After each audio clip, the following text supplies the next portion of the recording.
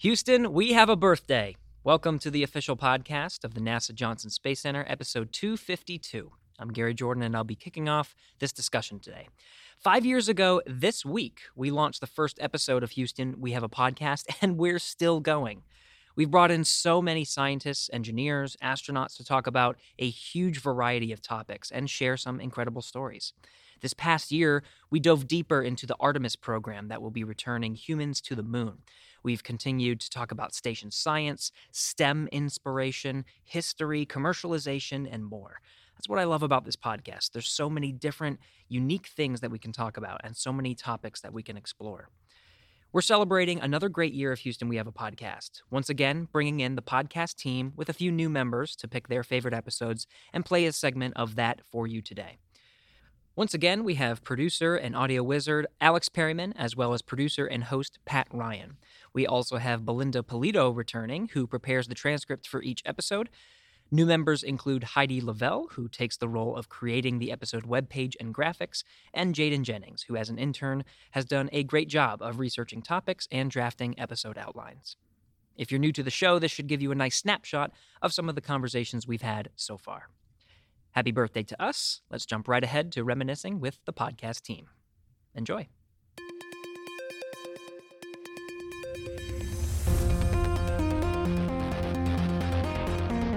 T-minus 5 seconds and counting. Mark. Launch commit lights are correct. Here she goes. Houston, we have a podcast.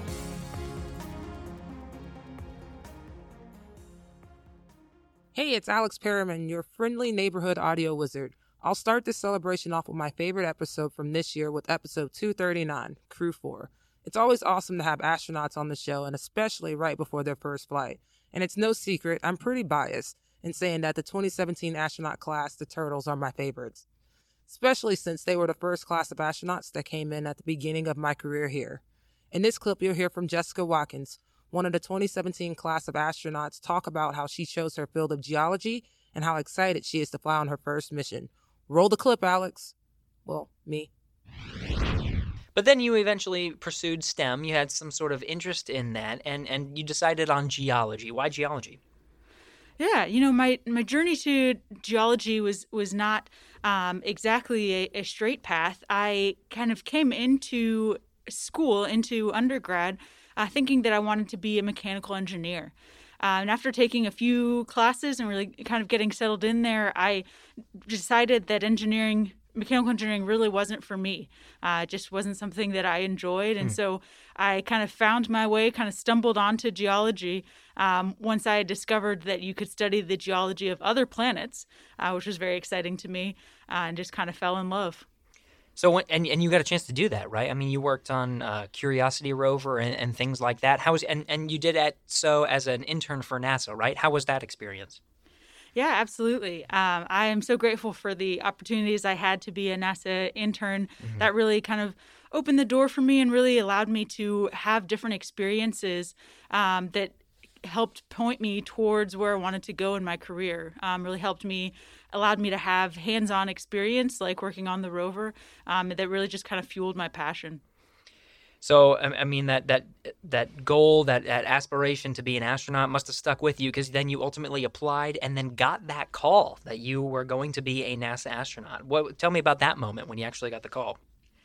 Yeah, absolutely. It's certainly very surreal when you receive that phone call. You're expecting a phone call one way or the other, but for me, certainly, when I look back now, I had notes prepared in terms of what to say if it was a no phone call, but didn't even have anything prepared for the yes phone call. So it was definitely super exciting.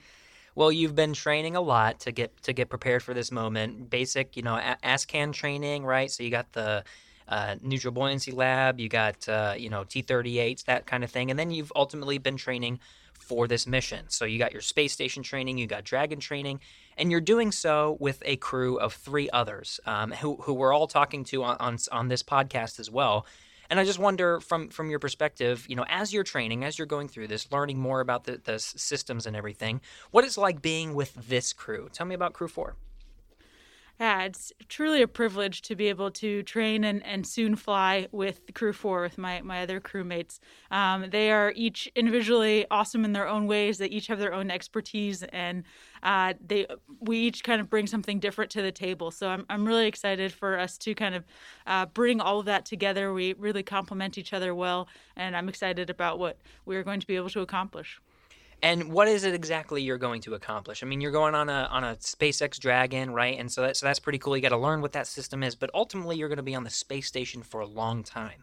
What are you doing on board? Yeah, the two main things that we focus on while we're on board the ISS are science and maintenance. So on the science side, we do lots of different kinds of science, physical science, material science, fluid dynamics. We study biology, so looking at cell and tissue growth. We also do earth and space sciences, which is near and dear to my heart, as well as doing tech demos and studying ourselves. We become the experiment, and we focus on human physiology and the cognitive effects of long-term spaceflight, long-duration spaceflight. Yeah. I mean, when you're up there, you're gonna do all of that stuff, right? You got that science and maintenance, and I think one of the beautiful things about working, as an astronaut is the opportunity to connect with others on the ground. And certainly, I mean, I know you're experiencing now, you got a lot of people reaching out to you because you're going to be the first African-American woman on the space station to do a long-duration mission. And people who look like you are looking up to you and saying, I want to be like you. So how do you take on that role and start connecting and sharing your experience in that position to try to inspire others? Yeah, it's certainly an honor to be a small part of the legacy of Black female astronauts who came before me, and I think we are seeing an exciting future ahead of us as well. So It's exciting to be a part of that.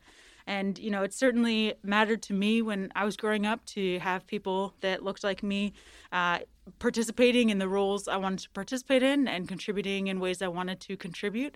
And so to the extent that I'm able to do that, I'm grateful for the opportunity to return the favor. You're going to spend a lot of time on there, lots of science, maintenance, connecting with others, but of course you're going to have some time to yourself. And I wonder if you've put some thought into just your own personal goals during the mission, some of the things that you want to make sure that you set a time to truly experience or share or whatever you want to do while on board. Do you have personal things you want to do? Yeah, I think first and foremost, the focus is on being a good crewmate, and all of the different aspects that includes, including professional work life, being a helpful and productive crewmate, and then as well on the more personal emotional side as well. And then there's the other part of being up there, which I think is being a good steward of the opportunity. Kind of as you were mentioning before, but bringing others with us. We're lucky that we are the ones that get to go, but it's important that we bring others with us. And so doing that to the best of my ability. Very good. Well, Jessica Watkins, appreciate you taking the time to chat with me today. And I know you got a lot going on, so best of luck on your upcoming launch. Appreciate you chatting with me today. Thanks so much, Gary. I'm Pat Ryan, the producer and occasional host of the little podcast that could. The Johnson Space Center is celebrating its 60th anniversary in 2022. And late last year, on episode 223, NASA's 60 Years in Houston, I got to talk about the history of this little spot on planet Earth with John Urey. Today, he is the manager of the JSC History Office, although he's worked here for more than 28 years, including the Human Research Program and in the International Space Station Program Payloads Office. And when I first met him, he was the mission specialist for the Shuttle Mir program in the mid to late 90s, when NASA flew a few of its astronauts to the Russian space station Mir to start getting practical experience in long-duration spaceflight.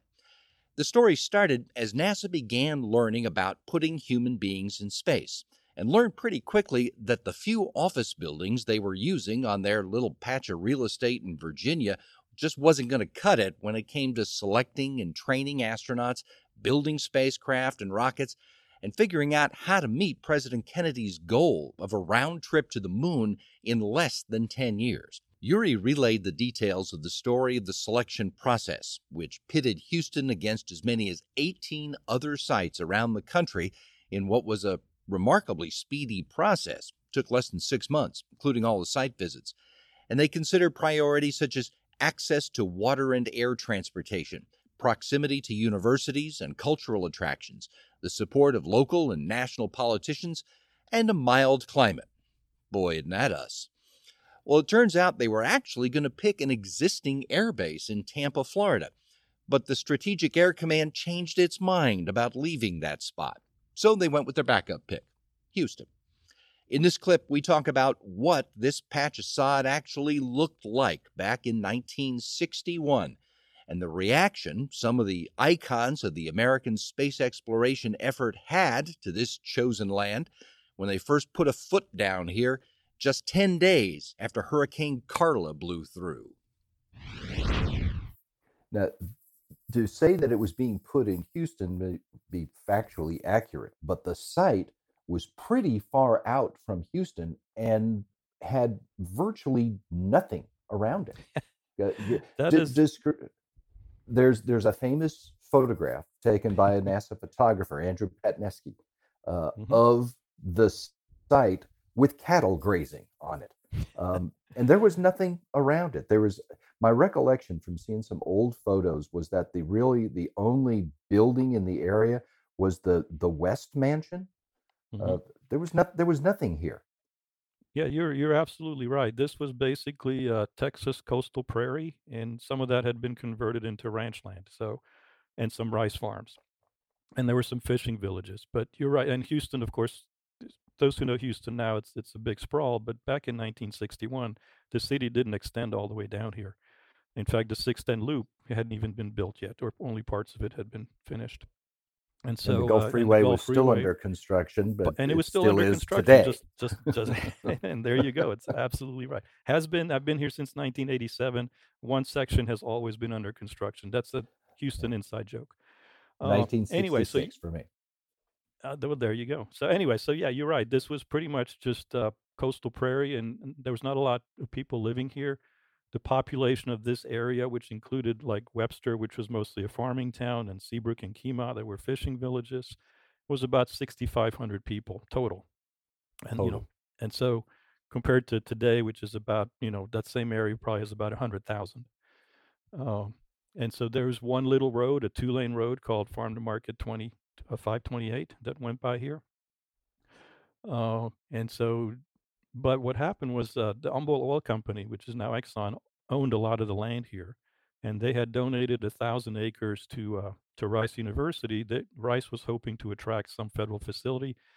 They initially talked to the Atomic Energy Commission about building something here, but those plans fell through. And then all of a sudden, hey, somebody's trying to set up a manned spacecraft center somewhere, and they chose the Houston site, and it turned out that then Rice donated those 1,000 acres to the federal government. So cost is always a consideration for these kind of things, and that was a pretty good cost.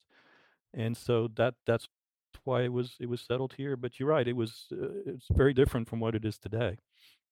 And so, in fact, 2 days after the announcement, Bob Gilruth, who was the director of the Space Task Group, and later would obviously be named the director of the Manned Spacecraft Center, he and some of his top aides came down to visit the site.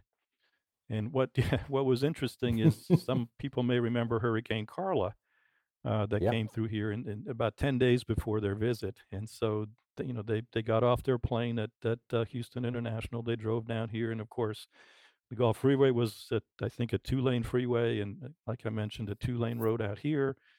And there were, boats lying by the highway that had been pushed up by the hurricane. There was a fair amount of destruction around here, and they're thinking, my goodness, where are they sending us to? Now, bear in mind, all these folks had been well established in Virginia. They had homes and families and schools and churches and so forth. And they want us to move here. And of course, in September, it's still pretty warm in Houston. And there's these things called mosquitoes. And so they come down here and they look at this site, and it's basically wilderness. The day before, somebody had come by to see it, and one of the hunters was around. He had just shot a wolf on the site, and so there were lots of deer and alligators and all kind of critters. But anyway, they kind of saw the vision that yes, we could turn this into something, and this is where we're going to lead human spaceflight from in the next few years, and that's kind of how all that developed. And it And actually, of course, the as I deer are said, still here. the deer are still here, and thanks Yeah. to the pandemic, they've become very they've kind of taken Yeah. over the site. You can walk around these days and see them everywhere. And be careful to Anyway, drive they had when the you're vision. driving. They could see how this basically empty prairie could become, the centerpiece of human spaceflight.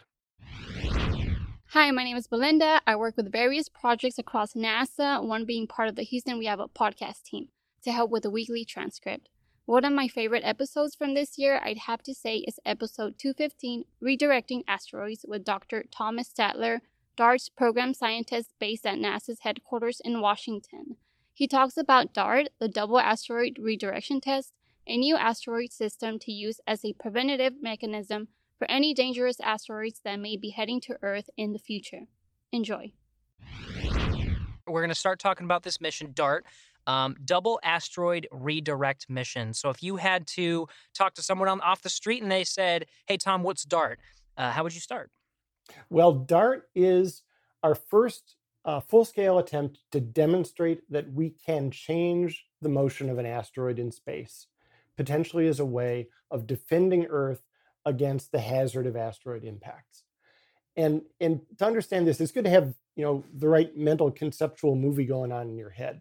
So to start with, the Earth goes around the sun. Earth orbits around the sun in 1 year. The other planets also orbit the sun, and all of the asteroids also orbit the sun. And that means that any asteroid that is on an orbit around the sun that never comes anywhere close to the orbit of the Earth isn't dangerous. The only asteroids that are possibly hazardous are the ones that have orbits that intersect with the orbit of the Earth somewhere.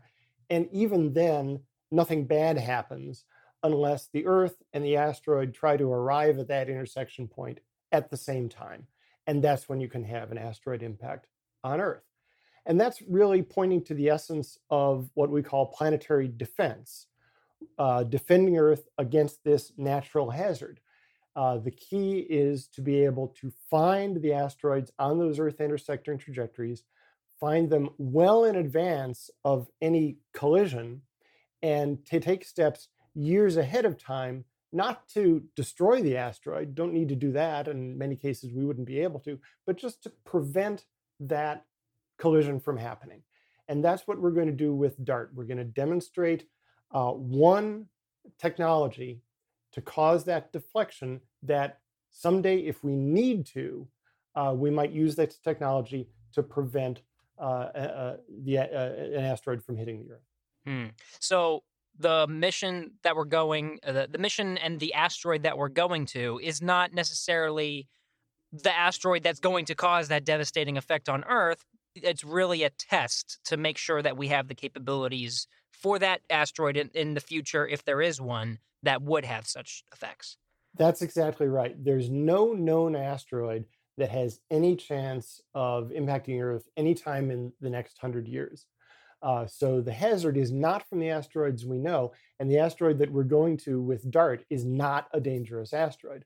The hazard is from the asteroids that we haven't discovered yet, and we're searching for asteroids all the time.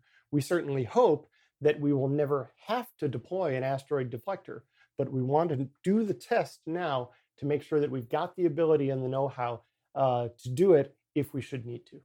Very good. But what are some of the assets? What are some of the things that we have in place to watch what's going on in the solar system around us and make sure we're okay? Well, the key thing for asteroids is telescopes. You need telescopes to essentially scan the skies, take a lot of pictures of the sky with a wide field of view, and look for things that are moving. The stars don't move. They're in the far, far distant background, but objects that are moving in the solar system, especially ones that are moving close to Earth, will move over the course of the night. And if you take a couple of pictures of the same patch of sky, you'll see them move. And that's historically, that's how asteroids have been discovered from the beginning. So we use a variety of telescopes in various places around the world. We've got projects that are operated by universities, funded by NASA, some of them funded by other space agencies, other governments around the world, all work together to, as I said, scan the sky, look for objects that are moving, track those objects, send those data to the International Astronomical Union's Minor Planet Center, which is funded by NASA, that will calculate the orbits and determine whether each of these things that are just seen moving across the sky at night, is it an asteroid? What kind of an orbit is it in? And is it in an Earth crossing or Earth intersecting trajectory? And that happens every night, 365 days a year. Excellent. So what about the destination of DART then? What is special about this asteroid that is the final destination of the DART mission? Oh, well, DART is going to a very, very cool asteroid. In fact, it's two asteroids. It's the binary asteroid system called Didymos. And a binary, people may have heard of binary stars where you have one star orbiting around another. A binary asteroid is like that too. There's a larger asteroid, and then there's a little asteroid held in orbit by the very weak gravity of the larger asteroid, and it goes around it. So Didymos is a binary asteroid. The larger one that's called Didymos is about 800 meters across or so. The smaller moon is called Dimorphos. It's about 150 meters across or so kind of football stadium sized. And the two of them are about 3/4 of a mile apart, about a kilometer and a little bit. Hi, I'm Heidi Lavelle, and I'm a social media specialist at JSC. I work with the Space Station program and the podcast. I create the graphics for the podcast, so I get to think about how to interpret each episode visually. It was the incredible imagery that first caught my eye about my favorite episode, number 243, From Stars to Scans. For this episode, I chose an image of the whole sky that shows 22 months of X-ray data recorded by NASA's Neutron Star Interior Composition Explorer payload, known as NICER, which is an X-ray telescope that's mounted on the outside of the International Space Station. In this episode, we learn how Dr. Rajiv Gupta, the Director of Advanced X-ray Imaging Sciences at Massachusetts General Hospital, and Dr. Keith Gendreau, the Principal Investigator of NICER, came to meet and collaborate to help develop a more compact and faster CT scanner for humans, using technology that helped test and calibrate NICER. I'm actually going to throw in one more question, Keith, to you and talk about, what we've talked about the benefits of worlds colliding and expanding this, but just ending with a sense of why and I think you touched on this very briefly, but to expand on it, the idea that the technologies that we develop for exploring the stars and for space flight, how they can improve life on Earth. And this is one example, right? We're talking about a space technology, observing stars being brought into the medical field, but just this concept of why that technology transfer is important and why exploration to solve problems for space can be brought down to Earth, why that venture is important to continue. Sure. I mean, we with NICER on the space station, we spend a lot of time studying neutron stars, and the question comes up: why does this matter?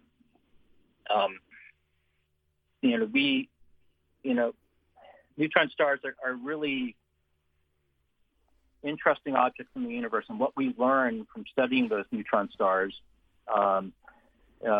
will have direct impact on the world that we live in right now. Our measurements of the radius and mass of neutron stars are driving nuclear physics right now. How do neutrons compress? Do they break down into quarks? These are things that could lead to future forms of energy. They're important for a number of reasons. The study of neutron stars themselves. So actually part of our NICER mission was something called Sextant, the Station Explorer for X-ray Timing and Navigation Technology. And what that was to look at a subset of neutron stars called millisecond pulsars that pulse with a regularity that is comparable to that of atomic clocks. But they're naturally occurring in the galaxy. And, atomic clocks form the foundation of the Global Positioning System, or GPS, that we use to navigate here on the surface of the Earth. But if we want to leave the Earth and we want to go into deep space, the outer planets, and out of the solar system, GPS doesn't really work for us because our GPS constellation of satellites is in medium Earth orbit. So one of the things we did with NICER in looking at neutron stars is to measure, is to actually demonstrate how we could use naturally occurring neutron stars in space as the foundation for a galactic GPS navigation system. And we actually demonstrated it on the ISS.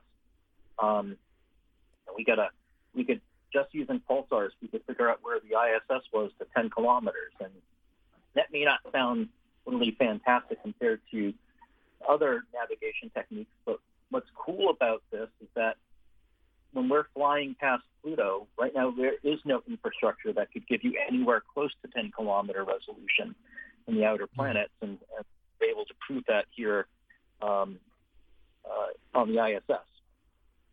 What's kind of neat about that on the Earth is that we now have an independent way of steering atomic clocks, potentially, by looking at neutron stars as sort of a cosmic, time scale that we could tie to. And this, time is very important for a lot of things here on the Earth, navigation primarily. Fantastic. Lots of applications. Thank you both for walking us through this fantastic story of technology transfer and talking about the benefits in each of your respective worlds in astronomy and, of course, in the medical field.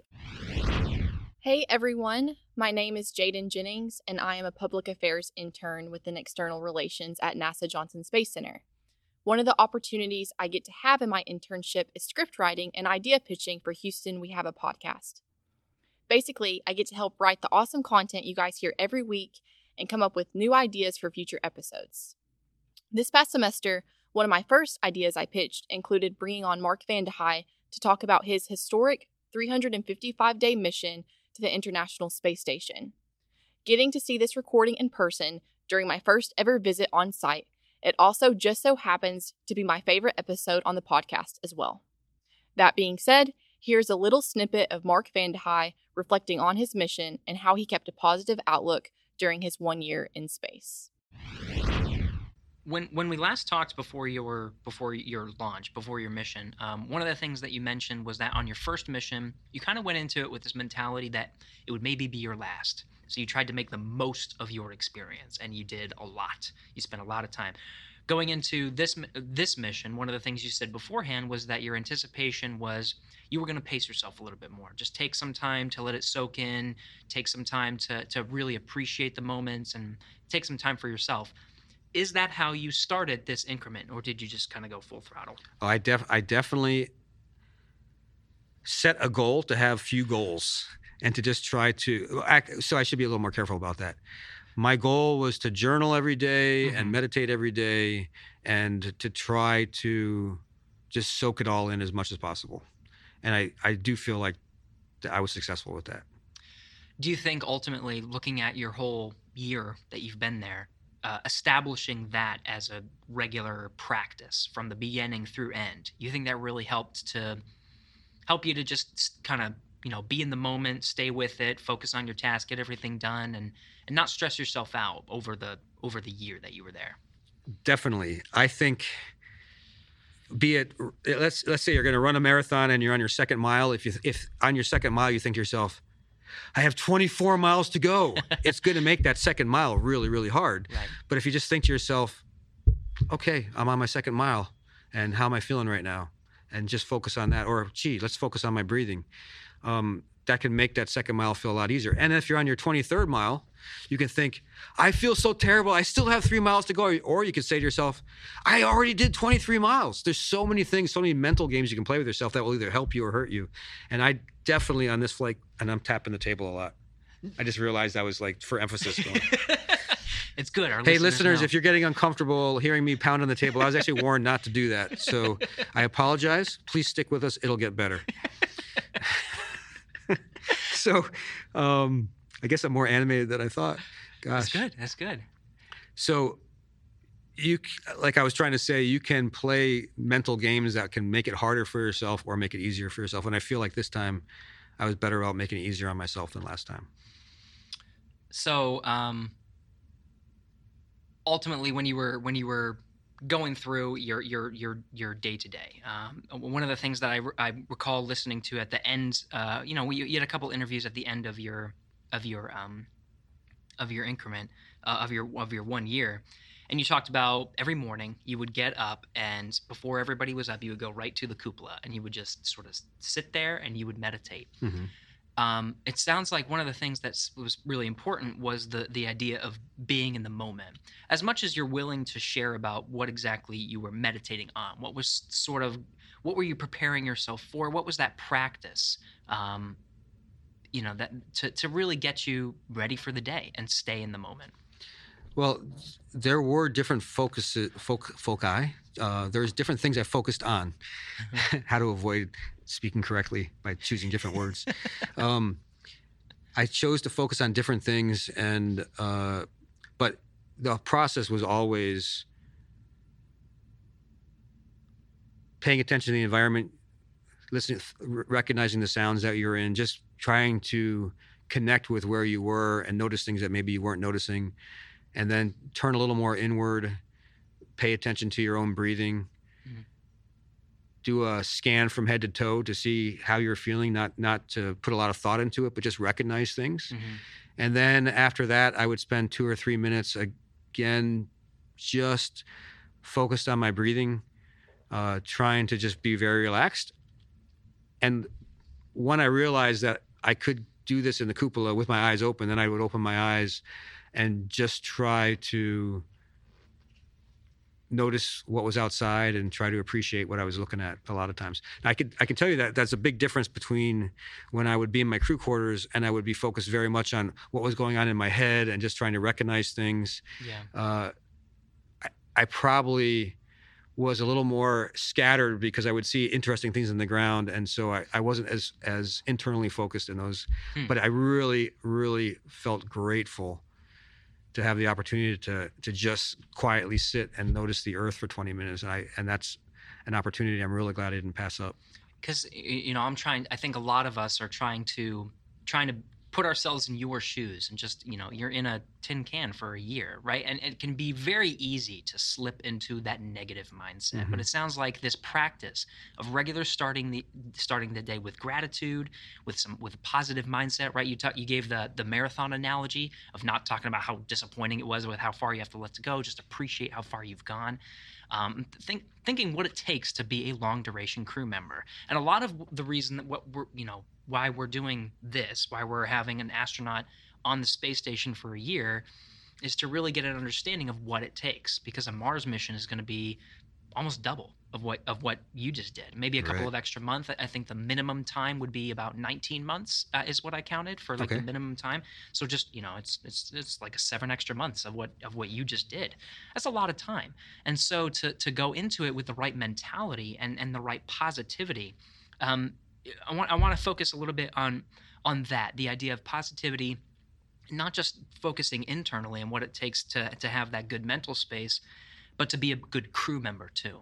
Because you're not the only person that's going to be going to Mars. You're not the only person there. You have to maintain a good environment, a good relationship.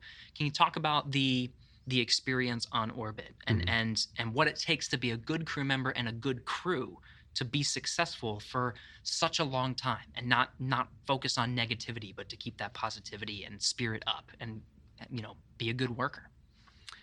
I think the first step in being a good crew and a good member of that crew is very much what I like to say is essential to leadership, is trust. If you're trying to be a good leader, anything you can do to enhance trust between you and the people that you're leading, or if you're just trying to be a good team member, anything you can do to build the team is stronger if everybody trusts each other. And that means if you understand other people's motivations and you recognize that it's the motivations are not about that individual, it's about more focused on the group. But of course, to do that, that's got to be your motivation too. I think the trust is a big piece. And that means even sometimes when there's difficult topics to bring up, if you have the type of climate where you can bring those things up and trust that the other person's going to actually listen and recognize that even though the initial reaction might feel like, wow, this feels really uncomfortable for me to hear this, but it's important to hear it. There was times people would really make themselves vulnerable by talking about things that they were struggling with. And they were very grateful that when they did that, they made that the feedback they got from the rest of the crew members was a lot of sympathy and understanding as opposed to judgment or so. I think that what the meditation did for me a lot was help me recognize when I was filling in information that I didn't have with a narrative that I was making up. And I think a lot of that negative mindset versus positive mindset is if you fill in those gaps with a story that's a negative story or a positive story. And it's not so much about making it a positive one as recognizing when you just don't know. Hey, it's Gary again. I'll wrap things up with my favorite episode this year, which was episode 232, Her Passion for STEM. This episode came together through a little bit of luck and good timing.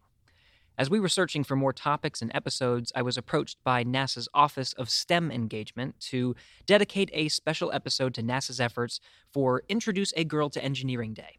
And Chris Brown, NASA's Deputy Associate Administrator for STEM Engagement, which in NASA's organizational structure is top-level leadership, she was interested in speaking about it. It just so happened that at the same time, I was talking with Emily Calandrelli's PR folks. Calandrelli being a well-known science communicator and influencer who coincidentally wanted to have a conversation about girls in engineering. Lo and behold, a wonderful and unique opportunity was born to broaden the conversation to discussing this very important topic of inspiring young girls. At one point during our conversation, I asked Emily and Chris to recall a moment where they could see the fruits of their labors in young girls. It was probably my favorite part of the conversation. After discussing the hard work that goes into communicating and trying to inspire, these powerful moments set in stone for me that these efforts can truly have significant impacts on a person's life. Check it out. What I like about having both of you as guests is you both get to interact with people so much. Emily, through your areas, you get to have kids on your show, right? And you get to see their inspiration. And of course, Chris, actually seeing, when you have these programs, these STEM programs, and invite girls, you get to see the inspiration. And I think one of the most rewarding things about being in a position like this, where we get to communicate to people and reach out and do all of these programs, is when we see some spark of inspiration. We see it in someone else, right? Of course, we've all experienced it, but we see it. I wonder if you each have a moment like that. Emily, we'll start with you. If you have some student that you've worked with, or someone you've maybe if you were a mentor to someone, and you inspired a career, you inspired a decision, some path that they took, if there's something that really sticks with you as you look back. Yeah, I mean, I've worked on a few different TV shows and projects, and I think that the one that I have seen the most impact from is Emily's Wonder Lab.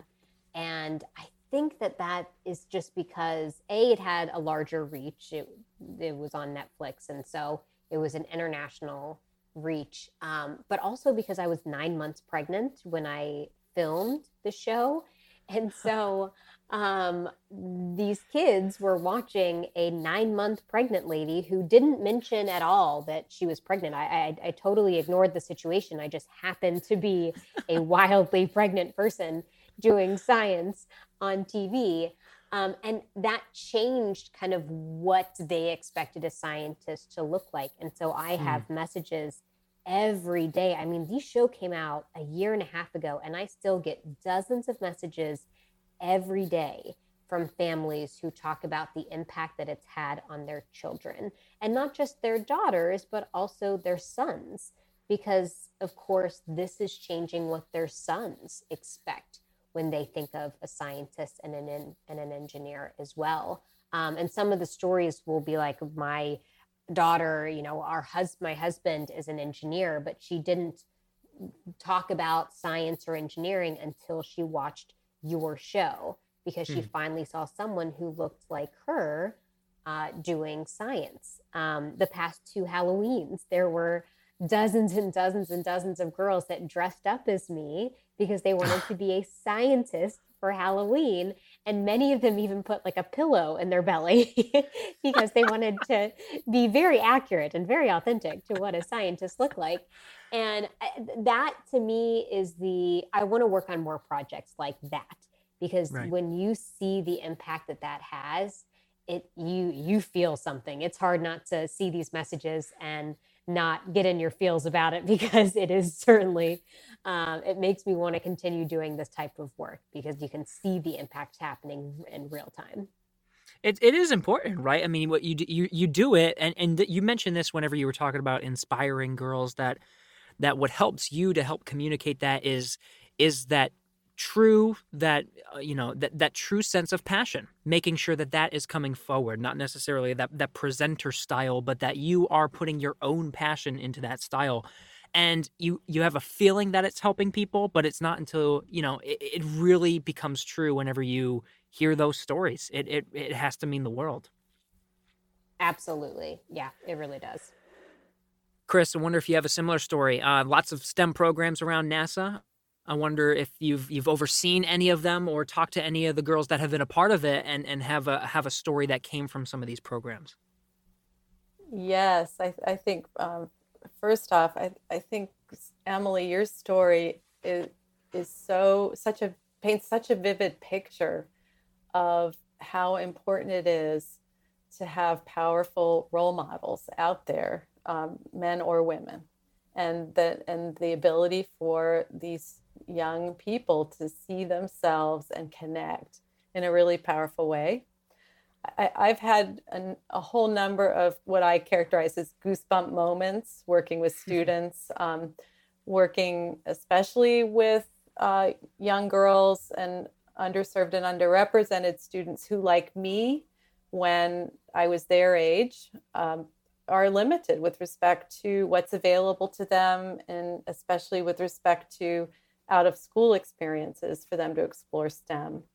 I think that the one example that I would give that is actually not that, because it was with college students, that was incredibly fulfilling for me, is I spoke to a group of college students, men and women, and we had a very lengthy question and answer period that covered all kinds of topics. It was unlimited what they could ask me. So they wanted to know what I found most challenging in my career, what was most exciting, how did I manage people, what was that like, how did I approach work-life balance, what it was like to be a mother working in STEM, very similar to the story Emily just shared as her 9-month pregnant self on TV. Afterward, a number of students came up to me to talk to me about how powerful the conversation was for them from a number of different angles. None of them really had anything to do with the technical studies they were doing. It was about life as a STEM practitioner and what my STEM journey was like. But one young woman in particular came up to me to the stage, and she was in tears. And I thought, oh boy, what did I do?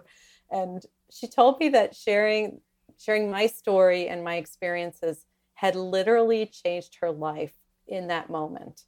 And that for years, she told her parents that she wanted to be an engineer, and they had always counseled her against it because they viewed engineering careers for women to be just too difficult. And so at the end of that conversation, she said to me, I have made the decision to switch to engineering like today, and I'm going to contact my advisor and I'm going to call my parents to let them know that I am going to be an engineer. And for me, that was kind of one of my big goosebump moments, because it was really evident of the power of a voice, merely sharing a story and being out there, helping a student find her way. So it was very powerful.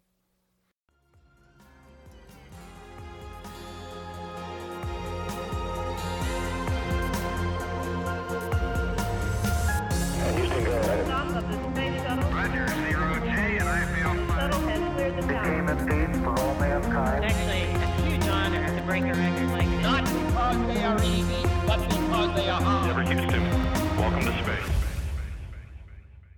And that's it. That wraps up our 5th year of Houston. We have a podcast. We've had so much fun, and thank you to the listener for tuning in to our episodes, leaving reviews, and all of that. We love the reviews. It really helps us to understand what you, the listener, want to focus on. So please go to wherever you're listening to Houston We Have a Podcast. Go and leave a review. I believe it's out of 5 stars. We would recommend 5, but it's up to you on how you'd like to rate us. But give us some suggestions and honest feedback because we'd really like to continue to do this and make sure that we're tailoring it to you, the listener.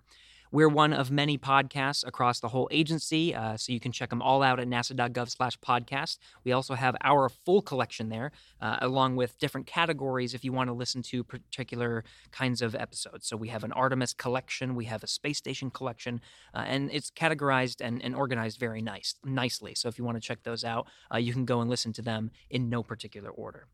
We're on the NASA Johnson Space Center pages of Facebook, Twitter, and Instagram. So go to the NASA Johnson Space Center pages and use the hashtag AskNASA to talk to us. You can submit a new topic or maybe ask a question. Just make sure to mention it's for us at Houston We Have a Podcast.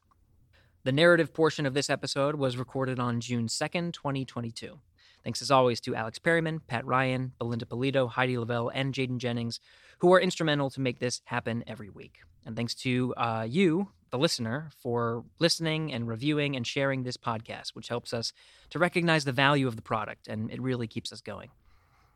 Give us a rating and feedback on whatever platform you're listening to us on once again, and tell us how we did. We'll see you next time.